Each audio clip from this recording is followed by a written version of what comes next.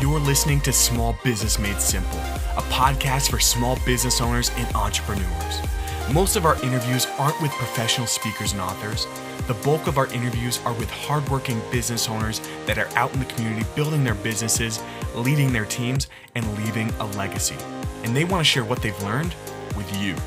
My name is Sam Moss. I'm the owner of One Click Agency, a website design company for small businesses, and I'm also one of the co-hosts of this show. Our goal today is to help you stand out to your customers, beat your competition, and grow your business. I hope you enjoy the podcast. Small Business Made Simple, where we take the complex theories and strategies and make them simple to understand and put into action. My name is Tim Kroll. I'm a coach, consultant, speaker, and your co-host for today, and I'm excited to jump into today's topic. Power and authority. How do we use and associate power and authority to influence, to manipulate? See, the question that's pertaining to many of the business owners and leaders is, how do I get my employees? How do I get the people that are following me to do what I need them to do? And so we're going to kind of take this journey, and I want to dissect the word power and the word authority and how it actually pertains to influence or manipulation, depending on which word we're actually talking about, right? So let's get started here. First of all, let's define the two. Power, and I'm using this definition coming from The Servant. It's a book, great book. I highly recommend it, but I'm going to use this definition coming from them. So power, the ability to force or coerce someone to do your will, even if they choose not to. And that's because of your position or because of some might that you have. Authority, on the other hand, authority, the skill of getting people to willingly do your will because of your personal influence. So as we look at those two extremes, it's almost like the two sides of a clock as the pendulum swings back and forth. On one side, it's a force, a coercion. It's a manipulation. The power to make somebody do something even if they would choose not to. And on the other side, we have the authority, which is the skill of getting people to willingly do what it is that you're asking them to do, to willingly accomplish and to willingly do and go above and beyond, and to truly influence them rather than manipulate them. You see, power will get the task done, but you have to ask yourself, at what cost? What cost is that when you use the power and you force somebody to get something done? What is going to be the cost to force another individual to do something that they may not choose to do? See, power manipulates.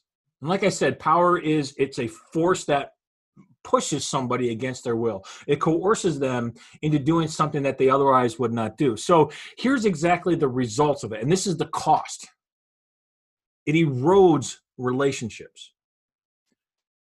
As you use power to coerce, force, or manipulate an individual, it will erode and corrupt. It will create toxic relationships. People do things because they have to, not because they want to. So if we look at this and just apply it, and we're going to use three different examples here. First of all, in families. It's because a position of power is something that can be given, it can be taken away, it can be bought, it can be sold. But it's something that is an entity that can be just put or placed on somebody for a short or given amount of time. And so as we look at it and how it erodes relationships, in the family, you're suddenly thrust into the position of a parent or a caregiver. And if you use the power on your kids to force them to do things without building a relationship, this leads to what is mostly known as the rebellious teen years. Because you've now given absolute power. It's kind of the whole thing. And I remember growing up with this stuff at times. You're going to do it because I said so. We weren't given reasons. We didn't necessarily have all of the understanding behind. Now, sometimes that's necessary, but at the same time, without the relationship, without the authority, without the respect, it always leads to rebellious teens. So what does this mean inside of businesses? Man, I can remember so often sitting in the corporate boardroom, and my immediate boss at that time was very power hungry, very power driven, and he was given a position. And I clearly remember, I was on a conference call at that time. I didn't happen to be in the office, but I clearly remember he just went off on a tangent cussing and swearing up one side, down the other. How come you guys can't get these goals? How come you aren't meeting this? How come? And just ripping into everybody that was in the conference room. In fact, it got so bad.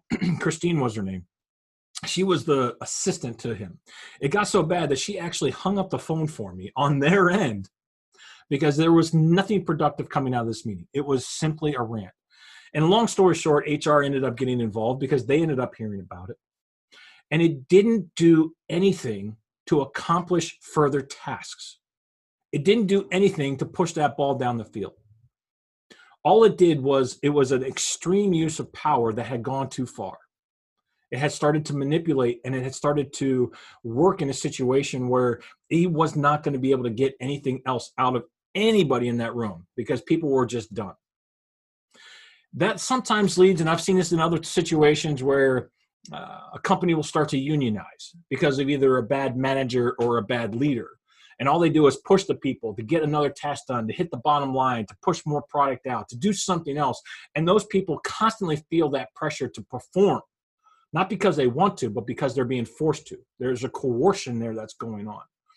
And the result of that often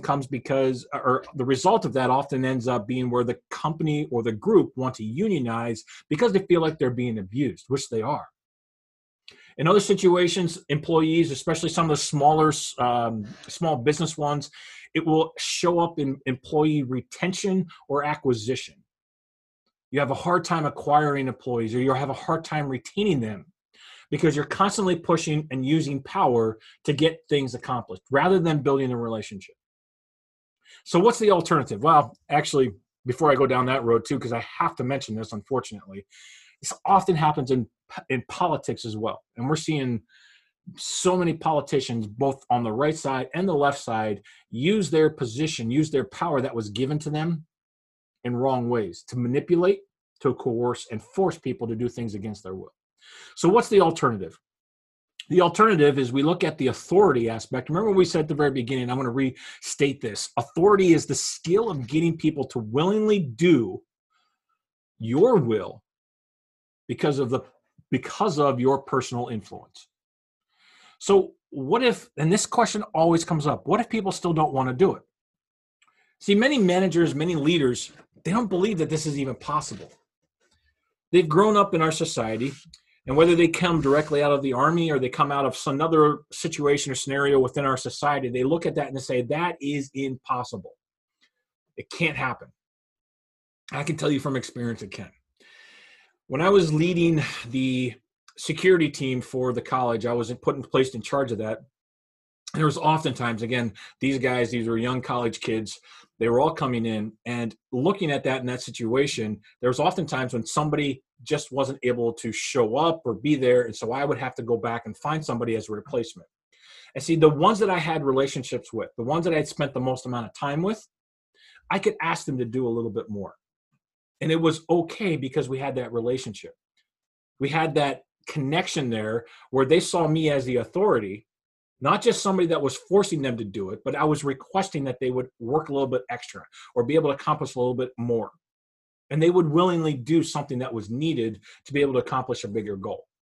You know, we often see this too. I'll use the other example. I just finished reading the book, Delivering Happiness, which is the Zappos story. Another great story about how they've used their authority. The people that were in the leadership position created authority. And they would talk to their employees and say, hey, we're running into a rough time. This is what we're going to try to do. And they've got many, many articles. They were interviewed many times coming through some of the downturn around the 2002, 2003 time. Don't quote me on that. I'm not exactly sure the dates. But the point is this, is that they were proactive and they were asking their employees to do different things, and they treated their employees different, and they responded in unbelievable ways, and they got more done with fewer employees because they had developed a relationship, they had developed the authority, the respect to be able to get them to do and accomplish tasks willingly. It's an amazing, amazing thing. So as you look at this, it definitely is possible. And here's the rub, and I'm going to kind of flip back and forth on this, but the dominant leaders, they always want to use their power to accomplish with all disregard to relationship. And those that have the authority have the influence because of, typically it's the experience or the charisma that they've developed in being able to look at the relationship. So real quick side note, and I hope everybody understands this because there is only 5 powers of influence. You have reward, coercion, position, charisma, or experience. And those are the only 5 ways that we can influence others. Now, they can be used for bad and they can be used for good. And they're depending on how you push this. But the main thing when it comes to authority is the fact that they're using their experience and their charisma. They all know that power is needed to be able to accomplish a task. So those that have authority know that there are times when you have to use a reward or a punishment, depending on what was going on there. So here's the tension. This is what we live in as leaders. On one hand, power allows us to accomplish tasks. It allows us to be successful. It allows us to produce the results because there is this power to be able to say, I need you to do something. However, if you only use power, it erodes the relationship. So it has to be used extremely sparingly. On the other hand, we have the authority. The authority is all about building relationships. So living between the tension and balancing those two things out is what is going to be absolutely key as you grow as a leader. So the question is, how do you build relationships? How do you look at that? And again, the Gallup poll came out and it said from those that were following leaders and what they wanted from their leaders, and I'm going to give you 4 things here. This is what followers are looking for from leaders. And I believe this touches right directly into the authority aspect. Number 1 is they want time. There has to be time spent around and understanding. Oh, I'm sorry. Nope. The first one is compassion. I totally messed that up. All right. So there's 4 things that people are looking for from their leaders. The first one is compassion. They need to know that you care. And the only way that you can care is by spending time. And that's part of building relationships. You have to understand what's going on. Number 2 is they need stability. They need to have a stable, as much as can be provided, a stable environment. Something that gives security, knowing that it's going to be the same tomorrow as it was today, as much as possible. Third, they need trust. Trust comes with authenticity, being who you are, your actions matching your words. And fourth, they need hope for the future. They need to see what that vision is going to look like. All of these skills are built in through relationships. That's where authority comes from. So your challenge, if you choose to accept this, your challenge is to develop authority, develop the ability, the skill sets to be able to get people to willingly do your will, to willingly accomplish the tasks. Now, are there boundaries? Of course, that's where the power comes from. There has to be boundaries. There has to be some areas that is going to play in. But never neglect authority and the ability to influence others based on your personal influence. And focus on these things. And here's a couple of relationship builders, so we'll end with this. Here's how you can build relationships. Number 1, time. You got to spend some time around your employees, around those that you're influencing. Number 2, communication skills. Understand how to communicate on a level that they are so that they can understand, so that there's clear expectations, clear guidelines, clear understanding of what is going on. That's all communication skills. 3, trust, which is the authenticity. And then 4 is the hope or the vision of the future. So until next time, hope this helped. Love to hear your stories. Love to hear about what's going on in your life. Please send an email, contact us, let us know if you have questions. We'd love to be able to answer. So until next time, we'll see ya. I hope you enjoyed this episode of Small Business Made Simple.